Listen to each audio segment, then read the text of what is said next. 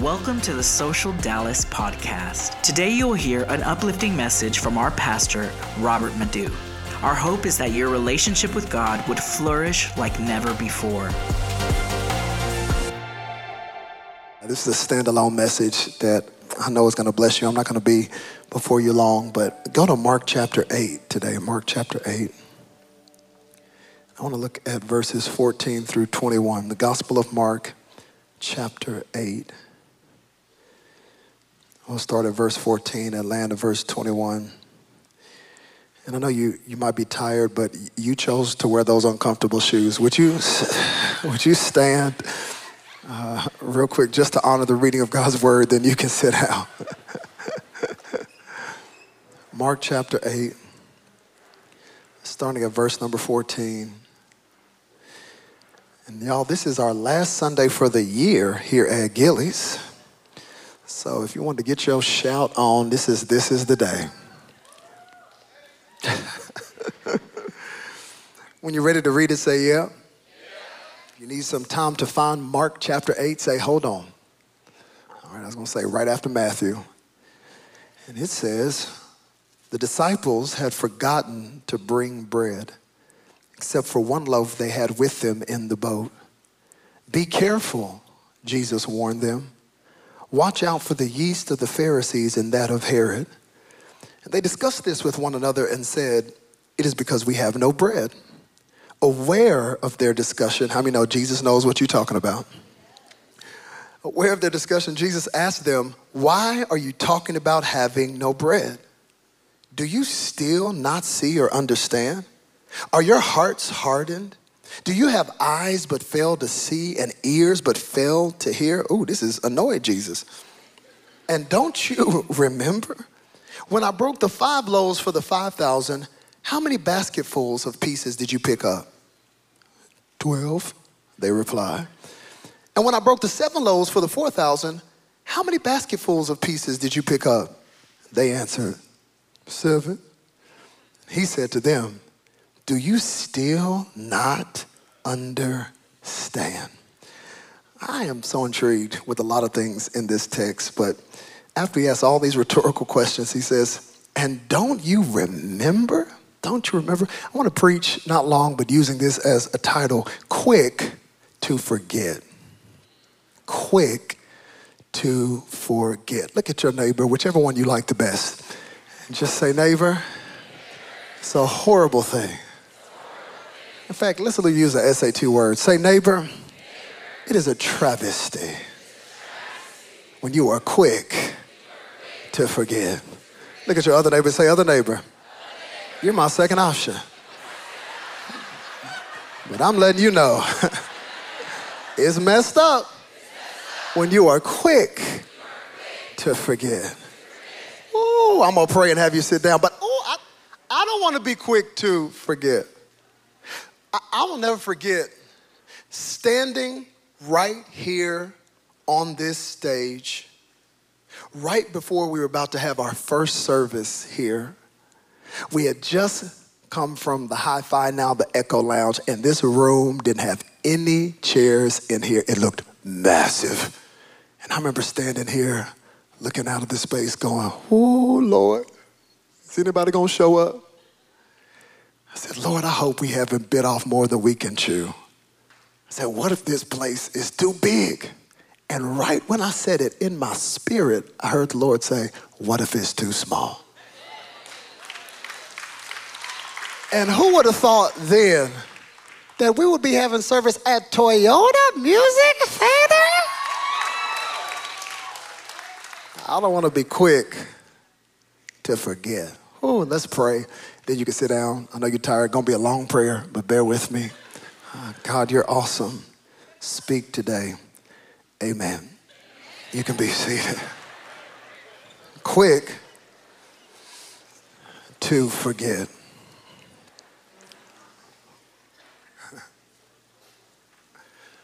Social fam, do you feel that? You feel that? I'm not talking about the air conditioning or even the presence of God. I mean, right now, do you feel any sensation of motion? Whether you feel it or not, I need you to understand that you are sitting on a planet that is spinning around its axis at approximately 1,000 miles per hour. Planet Earth will make one full rotation in the next 24 hours. Not only that, you are currently hurling through space at approximately 67,000 miles per hour. Before today is done, you will have traveled 1.3 million miles in your annual trek around the sun. And here you are talking about, I wasn't trying to do anything today. My question for you is, when was the last time that you thanked God for keeping us in orbit?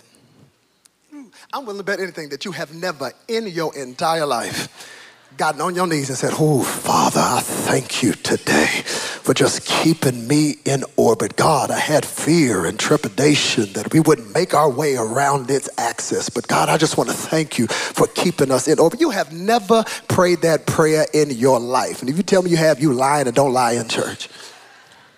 The reality is, we never praise God for keeping us in orbit because it is a constant. It's something that is consistent. And what I've learned about things that are constant is that they are taken for granted. Isn't it intriguing that the thing that is consistent, the thing that is faithful, tends to be the thing that we always take for granted? We are quick to forget the beauty of consistency. Can you imagine if God was as fickle as some of y'all and just occasionally gave you oxygen? You just, he's like, my bad, I was asleep. Go ahead, breathe. Can you imagine, what if he just didn't want the sun to come up one day? Isn't it crazy how whatever is constant is taken for granted? How many of you like that seat you're sitting in right now? You like that seat? Feel good, huh? You like this screen, all these lights? Do you realize that since we have been in Gillies and in every single venue that we have stepped our feet in, there has been a serve team that gets up, some of them 4 o'clock in the morning, that come on every single venue, 5 o'clock, putting every single one of these chairs out. All you did to praise God today was sit down. They were setting up every seat. Consistent, constant. I'm looking at Jake right now, who's been faithfully serving on the In and Out team. How long, Jake? Year and a half.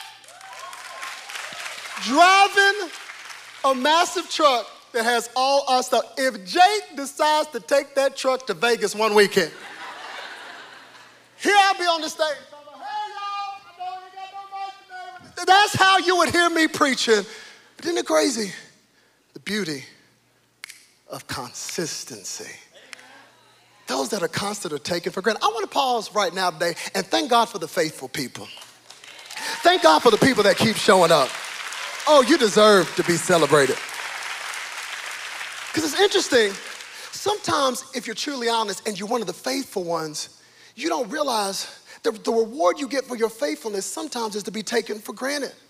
And people don't realize it. And you're not one of the ones that will back out, because when you give your word, it's your word. When you say you show up, you're going to show up and you're going to be there and you're going to be on time. And sometimes when you're doing it, you love it and you know it's a call, but then you're also frustrated just a little bit sometimes on the inside, because some of you want to say, come on, do y'all understand the sacrifice it takes for me to do this? And you would never back out because you know some people that are fickle that would, and you show up, but deep down inside, sometimes you're like, I'm frustrated because I'm being taken for granted, it feels like, because I'm so consistent. How many know God is the one who's taken for granted the most because of his consistency? Because he is always constant. And sometimes I wonder, does it get frustrated? Well, in my text today, we get a sneak peek into the life of Jesus, and I love it because Jesus is frustrated. I love frustrated Jesus. I love annoyed Jesus. Some of y'all think that Jesus just walked on the earth and he just smiled all the time and just waved at everybody. No, this text is proof positive that sometimes Jesus got annoyed. He is annoyed in this text. He's a little bit annoyed, first of all, because the pressure is on. He is coming to the end of his assignment. The cross is imminent. And the closer you get to your destiny, how many know you will feel the pressure? The closer you get to your destiny, the closer you get to your purpose, you realize you don't have time to waste. You don't have time to play games. He is getting closer to his purpose and his destiny, and he is feeling the heat. He is annoyed by these 12 dudes. One of them is a hater that he is about to commission to finish what he started, and they still are clueless to his purpose. Later on in this text, he will ask them this question: who do men say that I am? And all of them, like some kids in the classroom that know the answer, be like, oh, pick me. I know. Some say you're Elijah. Some say you're Jeremiah. They had all kinds of answers for that. Then he says, well, who do you say that I am? He wasn't just talking to one of them. In the Greek, it's all of them. If he was in Texas, he'd say, who do y'all say that I am? And they were like, well, and finally Peter, the one who always gonna say something no matter what, said, you're the Christ, the Son of the living God. And even the Father had to reveal that to him. He didn't know it. Isn't it crazy? You could spend that much time with Jesus and still have no clue who he was. And Jesus is annoyed because he's getting closer to his destiny. In this text, he's annoyed because he's just had an encounter with the Pharisees. This is after he has multiplied fish and bread, and the Pharisees have the nerve and the audacity to come to him after he has just multiplied fish and bread for 4,000 people. They probably got fish and breadcrumbs in their beards, and they come up to Jesus and say, give us a sign that you're sent from God. And Jesus looking at them like, are you serious? No, I refuse to give you a sign because you've seen multiple signs. Matter of fact, you still got some of the sign in your beard right now from the fish and bread that I just multiplied. And he refuses to give them a sign because you cannot waste energy trying to get somebody to believe something when they are committed to not believing it. Oh, let me just pause right there and help somebody who is wasting your time and energy trying to get validation from somebody that is committed to not giving it to you. Sometimes you just gotta walk away, fix your eyes on Jesus, and know who you are in Christ, and stop waiting for a trophy and a hand clap from somebody that's not going to give it. They're never gonna encourage you. Some people will never see your value. Some people will never see your worth. Some people are never gonna write it on your page. But do you need their validation to step into the effulgence of who you are? If God be for you, who can be against you? Cut the comment section off and get in the presence of God and know who you are and whose you are. But Jesus, he's a little annoyed, and he gets on the boat. This is insight into his private staff meeting. And as he gets on the boat with his team, he hears them arguing that they only have one loaf of bread. And as they're arguing about having one loaf of bread, he looks at them in classic Jesus form and goes, watch out. They're like, what, is a storm coming? No, watch out. Be careful of the yeast of the Pharisees and the yeast of Herod. Ooh, this makes me laugh because you got to put yourself in the boat with Jesus and the disciples and realize that it's just you and Jesus on the boat with a loaf of bread. And here he talking about the yeast of the Pharisees and the yeast of Herod, and you're the only one in the boat with Jesus. See, this is what makes me laugh, especially about people today. They're like, oh, it would have been so beautiful to walk with the physical Jesus. I would have loved to have been there. No, you wouldn't. I promise you, you would have been frustrated and you would have been annoyed. We are still trying to contemplate and dissect the profundity of what he said over 2,000 years ago. You think you would have understood it in the moment? No, you would have been confused, just like the disciples talking about, the yeast of the Pharisees and Herod, and we the only ones on the boat. Jesus did this stuff all the time. One of these days, I'm gonna do a whole series on these messed up sayings of Jesus that just left people perplexed. I'm just gonna talk about them every week to week. I'm gonna do that one day. Make a note, I'm gonna do that, because he did it all the time. You know why? He had to do it. He had to do it because he was fully God and fully man. 100% divinity, 100% humanity in one body. And when you are fully God and fully man, and you are talking to people that are just fully human, how many of you know the conversation will get confusing sometimes? Because sometimes the God in you is speaking on a different level, and he just leaves them there confused to figure it out. Remember John chapter 12? I think it's like verse 24. Andrew and Philip roll up on Jesus because some Greeks want to say hello to him. Some Greeks want to know if they can say hi to Jesus. They're like, bet, let me go talk to him. Jesus, these Greeks want to say what's up to you. Jesus' response to the disciples were, very truly I tell you, unless a kernel of wheat fall to the ground and die, it will produce more. But if it dies, it produces a greater seed. Now, is that a yes or no? Because they want to know if they can. He did this stuff all the time. It's like, what are you talking about, Jesus? Can you break it down just a little bit? One dude was like, Jesus, I love you. I'm going to follow you. But just let me go bury somebody real quick. Let the dead bury the dead. Is that on Netflix? Because I'm trying to go to the funeral. And I don't understand what you're talking about. My favorite one, John chapter 2, this is the first time he reveals his glory. His mama, this show you how gangster he was. His mama says, sweetheart, they have run out of wine at this wedding. They have run out of wine at this wedding. What is Jesus' response to his mama? Woman. So I know he didn't have no black mama, because let me tell you something. You hit a black mama with a woman, I bet you will not say another word after that. He said, woman, what's that got to do with me? It's not my time. Excuse me? Mary already knew, because she raised him and said, look, just do whatever he tells you to do, okay? What are you talking about? It's not your time. She said they've run out of wine. Why are you talking about time? She said they've run out of wine. What in the world does wine have to do with time? He's fully God, and he's fully man. And of course he knew they were talking about wine, but he also knew on a deeper level that the reason they ran out of wine was because that groom at that wedding was insufficient.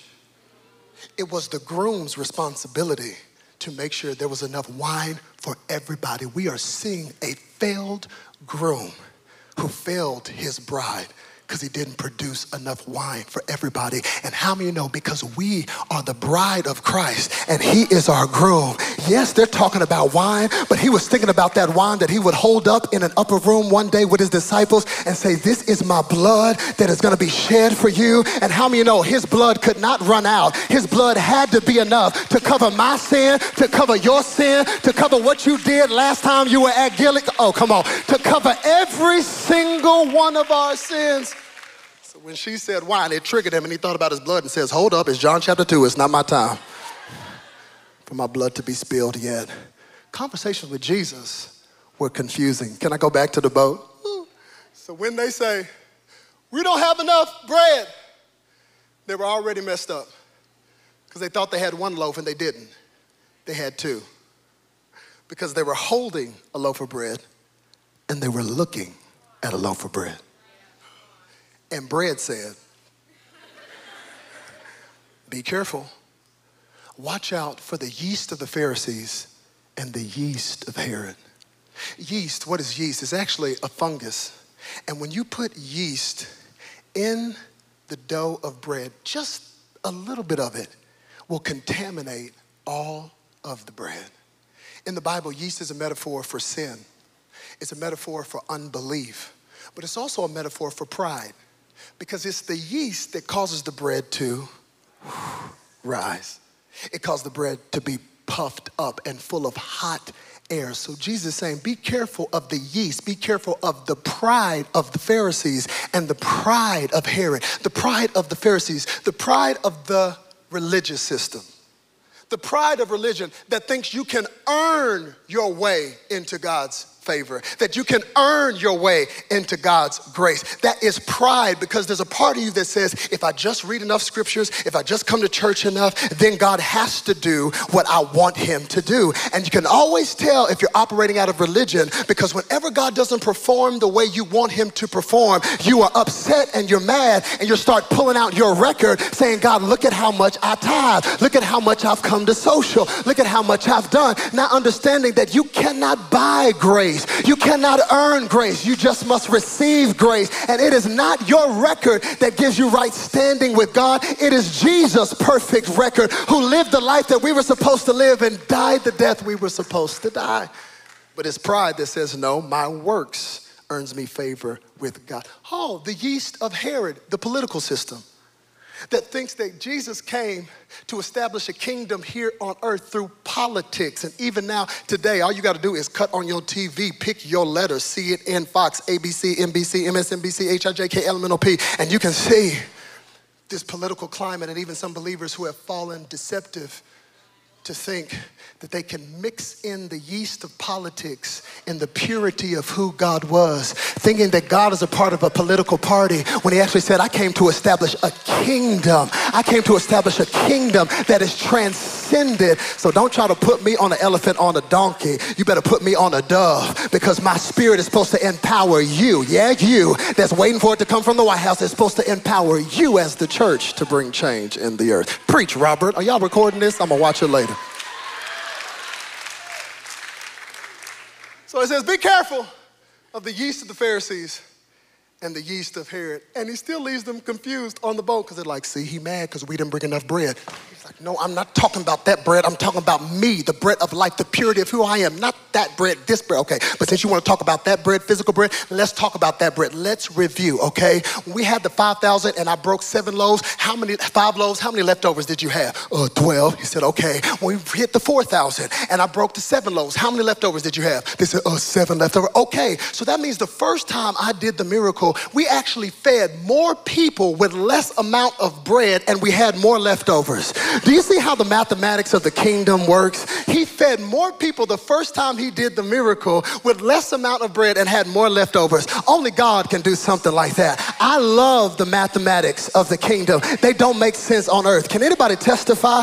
Can you look at your life as some blessing that makes absolutely no sense on paper, but because God is faithful, because God will take care of you, somehow, some way you're making it? I know what it's like to be faithful in giving and faithful in tithing and look at my bank statement and go, how in the world did that happen? Because God is faithful. How in the world did I get this house? Because God is faithful. How in the world did I get this spouse? Ooh, it wasn't me. God is faithful. I'm so glad that when you trust God, he will do some things that on paper make no sense. He will give you a job that you don't got the degree, you don't got the background for, and they'll ask you, how did you get this position? It ain't me. It was just favor from God. I need somebody to take a 10-second praise break and just praise God like you know it was him that opened the door. It was him that made the way. It was him that did it. Woo! Don't start acting funny. Don't start acting bougie when God blesses you. You better keep living a footnote like your English teacher said, this was not me. This part right here came from somebody greater than me. And all of a sudden, he's trying to get them to understand on this boat that as long as you have me, you got everything that you need. You tripping about that one loaf. Hello? Look at this loaf. I think y'all gonna be okay. He's trying to get them to understand the power of his provision. Now here's what messed me up and what really drew me to this text. I love this passage. I wish I had time to give it its due justice. What I love about this passage is actually what frustrated me when I first found out about this passage of scripture, because I was raised in church. How many of you were raised in church? Can I see your hand? Oh Lord, that's all y'all. Okay. This is Dallas, Texas.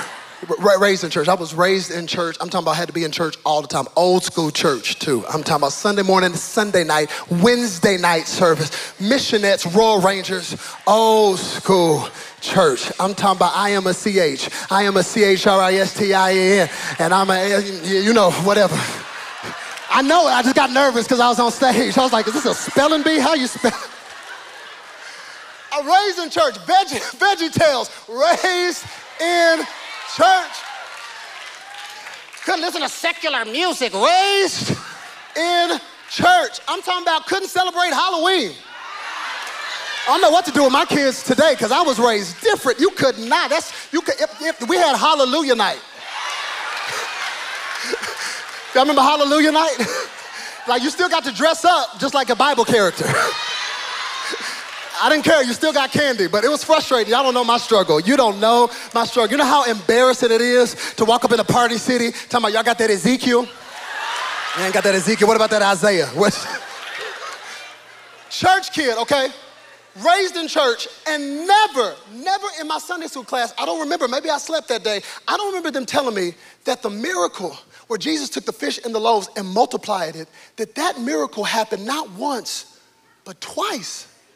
He did that miracle twice. Some of you are honest, you laughing and smiling, but you didn't know that miracle happened twice. Do your due diligence in Mark chapter 6, Mark chapter 8. He first fed the 5,000 and then he turned around a few months later and he fed the 4,000. He did that miracle twice. And whenever I found that out, I shouted louder about him feeding the 4,000 than when he fed the 5,000. I'm thankful that he fed the 5,000, but it's something about him doing it again and feeding that 4,000 that really made me shout. It made me shout because it let me know that if God has ever healed you before once, that if God has ever done a miracle in your life once, that if God has ever made a way in your life once, how many are thankful he's got the power to do that thing again? I am so glad that miracles are not relegated to one time in the past. But if you've ever seen the miracle working power of God in your life once, you ought to get your expectation and your faith up to know that God has the power to do that thing again.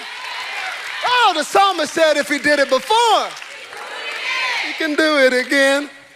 Yeah. He did it twice. He did it twice. This miracle, hear me, is so powerful because besides the resurrection, it is the miracle that is in every single gospel.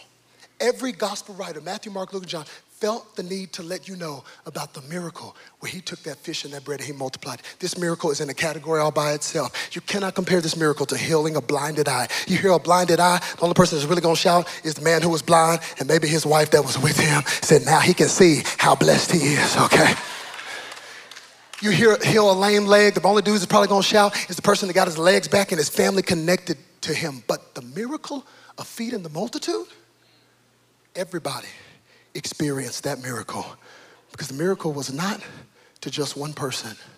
Every person had the miracle in their stomach as he began to multiply what wasn't enough. I love this miracle because this miracle lets me know that God does not just care about my soul, he also cares about my circumstance. He also cares about my need. And maybe you're here, you're watching online, and you need to know that today, that God is not just concerned with your soul, he also cares about your needs as well. He's not just concerned with your soul and you going to heaven, all that is great, but how many of you know he wants you to have life and life more abundantly here on earth too? He cares about stuff like groceries. He cares about stuff like you paying your bills. He also cares about you being a better steward of what he's already given you and already provided. Oh, I wish I had time. Someone's like, God, I really need a miracle. It's too much. He's like, no, you need a budget. At your wage. Get out of debt. Something about the second service, I feel a whole lot more freer. God is not just concerned about your soul. He cares about your circumstance. This miracle proves that. Let me say it another way. If it matters to you, it matters to God. If it matters to you, it matters more to God because look at it. When he fed the 5,000, understand that they hadn't eaten for a day, an entire day, listening to Jesus preach. When he fed the 4,000, they hadn't eaten for 3 days listening to Jesus preach. 3 days, no food. So you think you can preach? You think you can preach? Come on, when nobody eats for 3 days because the sermon is that good, you know you are the Word made flesh. Some of y'all hungry right now, talking about, is Chick-fil-A still closed on Sunday? 3 days, no food, listening to the words emanate from the mouth of the master. And please believe he was that good of an orator that he could have kept them there. But in the middle of the message, he pauses and realizes, I can't keep them here listening to this message because they are hungry. They need food. Something as simple as that. This is not only a message that lets us know God's concern, it's also a mandate to the church that we cannot just be concerned with the souls of people if we don't take care of the needs of other people. How many know the church ought to be the front line to actually be the hands and feet of Jesus and do something in the communities in which we live? And all 4 of these gospel writers come together to show us the power of what happened when Jesus fed the multitude, not once, but twice. Look at your neighbor and say, he did it twice. Real quick, I want to give you a few things and then I'll be out your way. Because I want to, if I can, put the feeding of the 5,000 and the feeding of the 4,000 next to each other. And I want us to pull some things, some similarities, if you will, out of these 2 massive miracles that every gospel writer wanted us to pay attention to. I think there's some principles that are pertinent, not just to the capital C church, but especially our church in this season that we're in right now. The first thing I noticed in both of these miracles is that you had a whole lot of people, a whole lot of people. When the Bible says there was 5,000 and then 4,000, that's not including the women and children. It is easy to say, it is a good 20,000, maybe 15,000. These are massive crowds of people who are hungry. The first thing I notice in this text is that we are called to problems because we're called to people. You're called to problems because you're called to people. Elbow the person next to you and say, neighbor, don't run from your call. Don't run from your call because you are called to problems because you're called to people. You cannot separate people from problems. They both go together.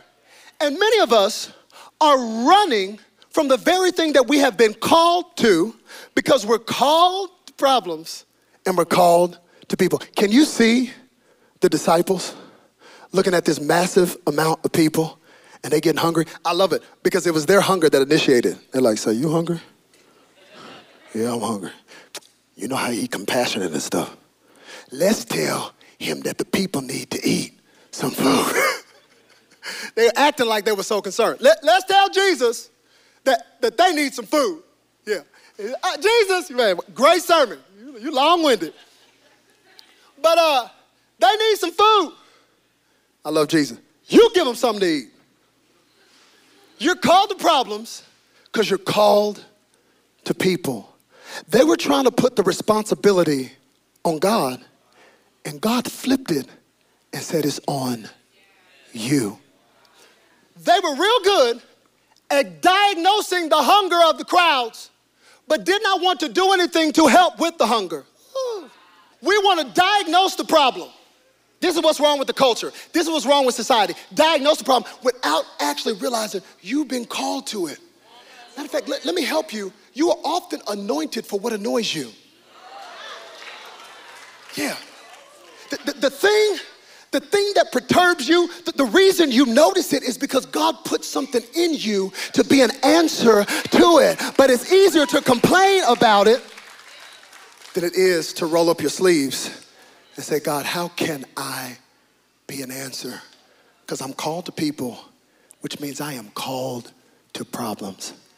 Can you imagine what this church would look like if everybody said, whatever I can do to serve, I'll do it. Some of y'all, you can practice right after this service. If you care, pick up a chair. Can you imagine what this church would look like? But it's so much easier to complain about something that you were actually called to be an answer to.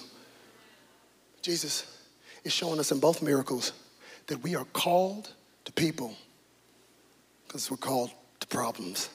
You can't separate the two. And it is a trick of the enemy to get you to live in isolation and run away from your call and not be committed to community or to the church. And some of you, can I just talk like this is our home church? Because it is. It's real easy at Social Dallas to come in here and love the worship, and love the preaching, but say, oh, they got it. Oh, they good. I don't have to serve, not realizing we need you. We need you with your gift, with your ability, with your talents, with your unique call. We need you. You're called to people, which means you're called to problems. If I had time, I'd talk about how the disciples were given the arduous task of having to put this group of 20,000 people in groups of 50 and 100. Can you imagine? Who wants that job?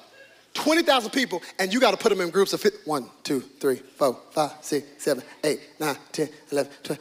Is your hand up? You're messing up my count. 1, 2, 3, 4. Can you imagine how long that took? God said, we got to do that because it's not enough for me to do the miracle if there's no systems for the miracle. I need the structure for the miracle. I'm preaching like we're going to Toyota Music Factory. I need some people to understand this is a miracle that is happening in our church, and we need some people who say, if you need counters, I got you. I'll count. Second thing I noticed in the text is that it was compassion that activated the miracle. If you want to start seeing the miraculous, start getting compassionate. You want to start seeing the miraculous, start praying this dangerous prayer. God, break my heart for what breaks your heart. God, help me see what you see.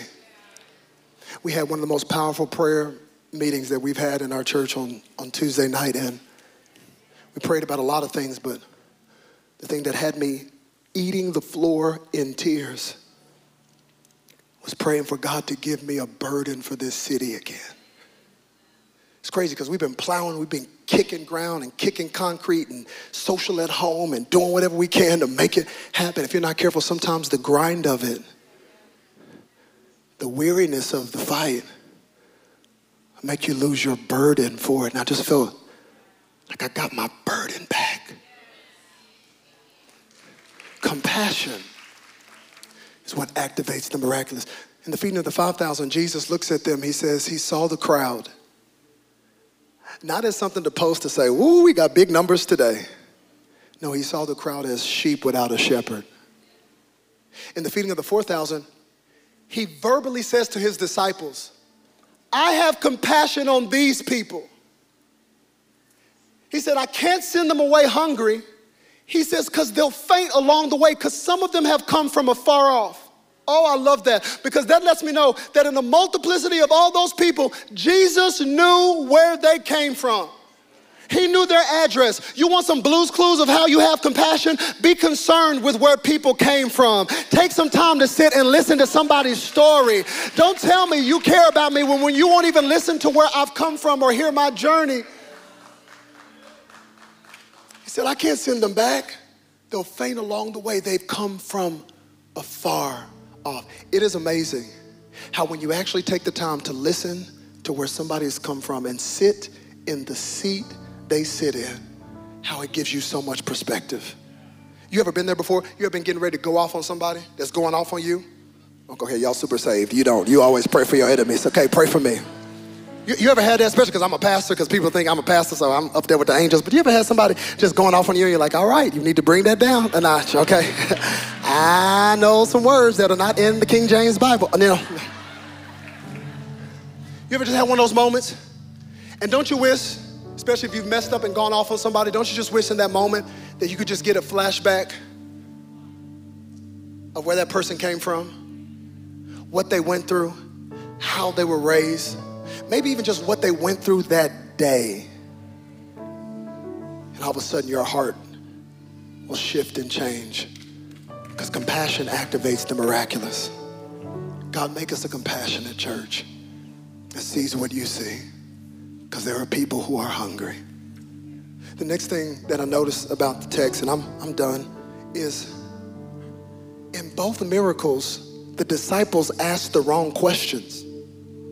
They asked the wrong questions. I think it's reflective of the church today that's asking the wrong questions. In the feeding of the 5,000, they said, where can we get enough money to buy bread for all these people? It would take 6 months' wages. In the feeding of the 4,000, they go, where can we even get bread to this remote place? Wrong question. You know, they were stressed and worried by the magnitude of the crowd because they were asking the wrong questions. You know what I found out? Worry is often the byproduct of asking the wrong questions. Some of you are worried right now. You know why? Because you are asking the wrong questions about your circumstance. And whenever you start going down the trajectory of asking the wrong questions, you are always gonna have worry. Some of you are asking the wrong questions. How am I gonna pay the bill? What if there's another recession? What if I can't make it tomorrow? What if I can't get... Wrong questions will produce worry. Give a scripture for it. I'll give you scripture. Matthew chapter 6. Look at Matthew chapter 6. This is Jesus talking. He says, so do not worry, saying, what shall we eat? Or what shall we drink? Or what shall we wear? For the pagans run after all these things, and your heavenly Father knows that you need them. But seek first his kingdom and his righteousness, and all these things will be given to you as well. Do you see the connection between worry and the wrong questions? Some of you are worried because you've been asking the wrong questions instead of seeking first the kingdom of God. Ooh, what's the right question, Pastor Robert? I'm so glad you asked, because Jesus asked it in both miracles. Jesus asked a critical question that I want to ask of you today. He asked it in both miracles. This is the most powerful question you can ask yourself whenever you see the magnitude of your call and you don't feel like you have enough resources. Ask this question. He asked this question in both miracles, in the midst of the crowd, in the midst of the disciples' doubts and worries. Here's the question he asked. He says, how many loaves do you have? How many loaves do you have? That's the reaction I expected to get, because y'all just looked at me like, yeah, because nobody wants to ask that question of how many loaves do you have. It is easier to complain about the magnitude of the problem than to actually do the work and say, well, what do I have? It's easy to focus on what you don't have than to say, God, let me start seeing what you have given me. I like that question, how many loaves do you have? Because it shifts your focus from what you don't have to what you do have. It shifts your focus from the problem to gratitude. Can you see the disciples? As soon as he said, how many loaves do you have? They had to get to work and start asking people, you got any loaves? You got any loaves? You got any loaves? You got any loaves? You got something? You got something? They had to get mobile and start doing something to see what they had. Can I speak to somebody? This is your season to get in action. Stop complaining about what you don't have and start looking for what you do have. How many loaves do you have? Stop looking at what God has given somebody else and start searching for what God has given you. You got some loaves. If you would take the time to find it. I'm gonna get out your way. See, let me make it plain. It's right here. I love this illustration. This is my loaves. You can't have my loaves. These are my loaves. You know where I got this from? My pantry. This morning. Thank God my kids hadn't eaten all of it. You might not like the brand. It's honey wheat, Nature's Own. Holla at your boy. You might not like it. You might not like it. Some of y'all, I'm gluten-free. Okay, go get your loaves. But I made sure that I brought this out of my pantry today. I didn't want anybody on the serve team to get me loaves. I wanted to bring what I had to show you a picture of the power of finding what God has given you. I'm telling you, there is a call that is on your life that is so much greater than you've ever realized, and you will not step into that call if you keep scrolling on social media to see what loaves somebody else got. God wants to know, have you taken the time to take inventory of your loaves? How many loaves? How many loaves do you have? What has God given you? I want to break the spirit of insecurity and comparison off of your life today. God has given you something. God has called you for such a time as this. You have a purpose in the kingdom, but you won't find it until you ask yourself, how many loaves? How many loaves do you have? You got something God has given you. Look at Big Mouth Peter. Isn't it something that the only one that got the revelation of who Jesus was the only one that would use his mouth to speak up at the wrong time? What am I trying to tell you? God will even use your crazy idiosyncrasies. That thing you're embarrassed about, your quirks are actually your perks. He wants to use all that for his purpose and his kingdom if you'll submit it to him. Stop being scared. The Lord will rebuke you just like he did with Peter. Get behind me, Satan. But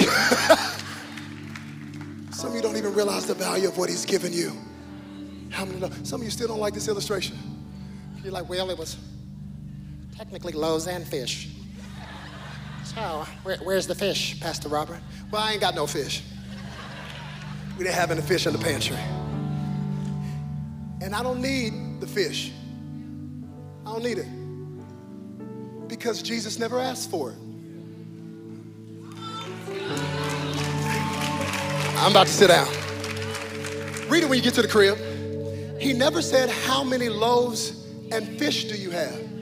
He said, how many loaves do you have? That means it was in the process of searching for the loaves that they realized, wait a minute, we got some fish too.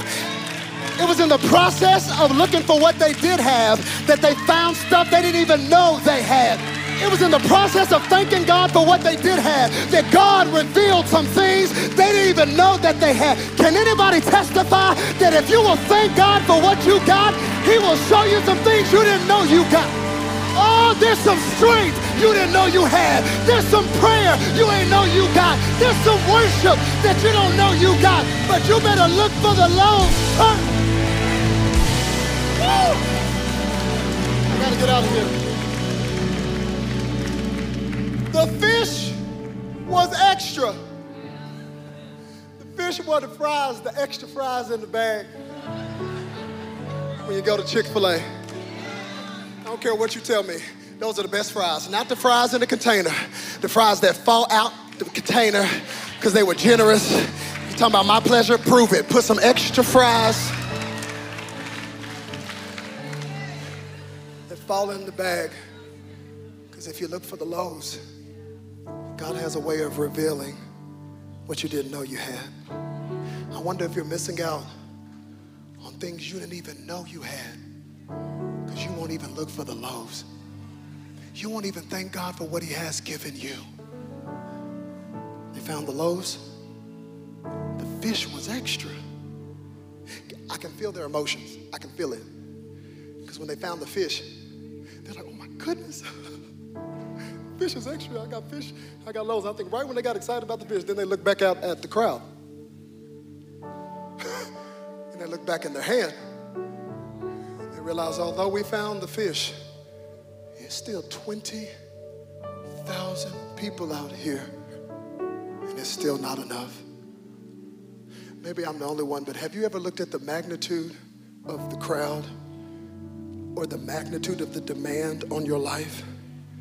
And then looked at your hands at how many fish and loaves that you had. And gone, God, it's not enough. I don't have enough to be the husband he's calling me to be. I don't have enough to be the leader he's calling me to be. God, you got to help me. I don't have enough to be the business leader. They think I know what I'm doing, God. Before I go on this presentation, you got to help me. Have you ever felt the weight of realizing that it's not enough in your hands? And can I give you some encouraging news? It will never be enough. Put that on a t-shirt. I am not enough. Hear me. You will never have enough if it's going to stay in your hands. If it's going to stay in your hands, it will never be enough. This is why the generous get more blessed and the stingy stay broke. Because if it stays in your hands, it'll never be enough.